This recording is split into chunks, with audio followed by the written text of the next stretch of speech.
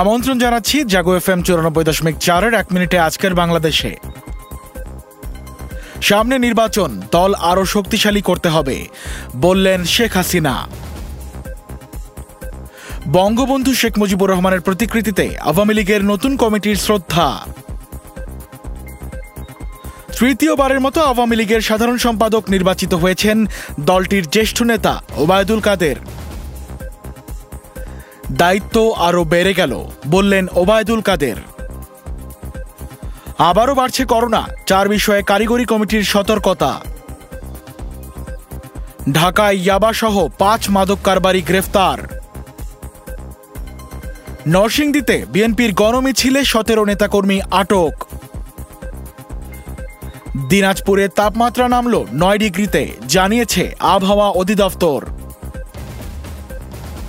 রমজান ঈদ বিবেচনায় ভোজ্য তেলে ভ্যাট সুবিধার মেয়াদ বাড়ছে। দাম কমেছে চাল, ময়দা, তেল, পেঁয়াজের। বিশ্বের অন্যান্য দেশের মতো বড়দিনের আনন্দ উদযাপন করছেন দেশের খ্রিস্ট ধর্মাবলম্বীরা। 1 মিনিটে আজকের বাংলাদেশ এ পর্যন্তই। সবাইকে শুভেচ্ছা।